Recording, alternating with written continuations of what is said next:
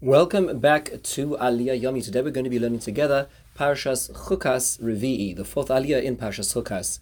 We start off with the topic of the request from Edom.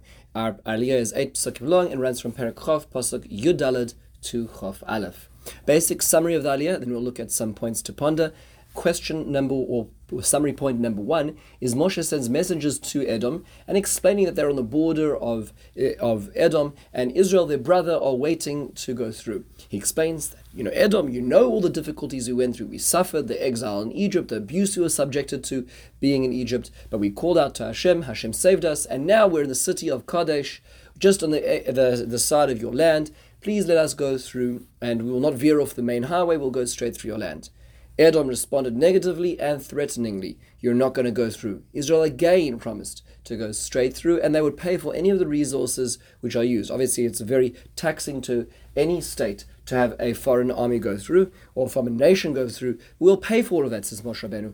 Edom refused again, brings out his army, and Israel has to veer away from the attack from Edom. That's our Aliyah in summary. Very basic points to ponder. Number 1 is, why is this now? So geographically speaking, remember, Israel are in the southeast corner of the land of Israel. They wanted to gain access now to Israel as they're about to go in, and the nation that lives between Israel and the desert in the southeast, where they are in Kadesh Barnea, is a place called Edom, the country of Edom, which belongs to Esav, who conquered it from Seir originally, as we learned about in Parshas Vayishlach.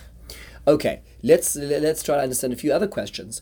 What is the gist of their request? What's Moshe trying to emphasize or de-emphasize in this request? So Rashi points out that he's trying to downplay the role of his success as Yaakov Avinu. He's taking it back to the brotherly debate, and he's saying, you know what? We really suffered a lot. It wasn't as if we've done so well. And you have this wonderful land, but we've been these slaves and wandering tribes. That's all we really have been. So you got the better end of the deal. That's kind of the gist of it. The Ramban points out that in fact he never mentions the land of Israel. All he says is we just need to get through. So he's not talking about promised land, settling down, things working out. And the reason for that is because he doesn't want to get back into the debate of who got the Bechorah, who's really the worthy brother, who deserves the land of his father. That's what's going on here. Now, another question. Why did Edom not let Israel go through? So what was so wrong with this? This foreigner says that they're concerned that this would lead to insurrection and violence if not everybody keeps in line. All you're going to have is some troublemakers along the side, and they start breaking people's fences, and then it's going to lead to violence. So it's a practical, pragmatic consideration. Rashi says, well, they said, look, our gift is Yadayim Yadei Esav, is war, is violence, is the sword. So we're going to treat you that way. You may talk about how Hashem took you out of Egypt and all that wonderful things, but in the end of the day, our endowment is the sword, and we're going to carry on living by it, and we're going to express and regulate policies based on it as well. So why doesn't Israel fight? So why, when Edom comes out, does Israel not fight?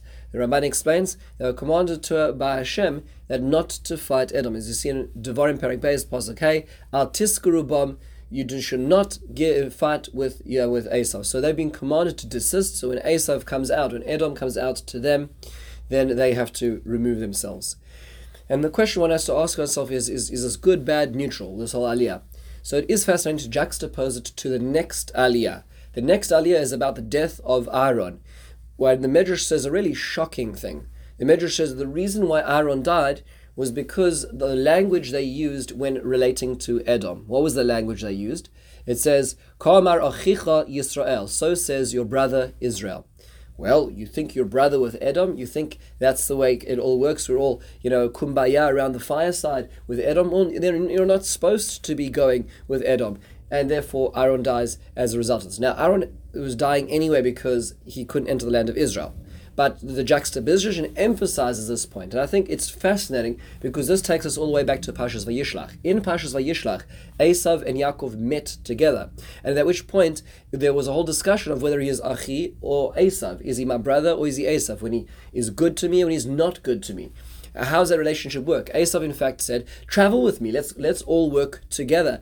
And Yaakov says, no, when in response to Nisav and Echa, that we should go together, Yaakov says, I don't want to because of the children. It's not a good idea to have this relationship with this evil person, even if they're being nice to us right now. And that's coming back over here. The same language of the Achi, my brother, is being brought up again. And what the Medrash is identifying is that Aaron's midah was about everybody getting together. But everybody getting together is in Israel. Don't extend that outwards to this evil nation. This evil nation is only going to have negative impacts culturally and religiously on you. So don't, when trying to go through and gain passage, don't go the extra mile. Don't bend over backwards with this language of brotherly love. This is not brotherly love, and they're going to show you that it's not brotherly love in the way they express and they respond. This closes the fourth aliyah. In the meantime, have a wonderful, meaningful day.